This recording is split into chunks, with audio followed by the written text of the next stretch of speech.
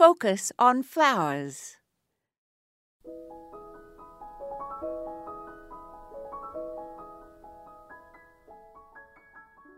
During Victorian times in England, it was fashionable to have what they called bedding plants massed in patterns or in blocks of colour in beds in the gardens of country mansions.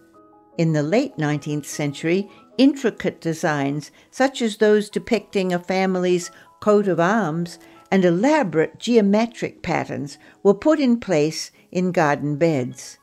These could be looked down on from the windows of the upper floors of a large house. The French called these labor-intensive designs in beds parterres. Nowadays, some large public gardens surrounding government buildings will occasionally have similar kinds of beds with designs achieved using annual bedding plants. In home gardens, we use the word bed to describe a defined space containing a collection of plants. A border, on the other hand, is usually a bed of perennials, shrubs, bulbs, and grasses in front of a wall, path, or fence, which serves as a backdrop.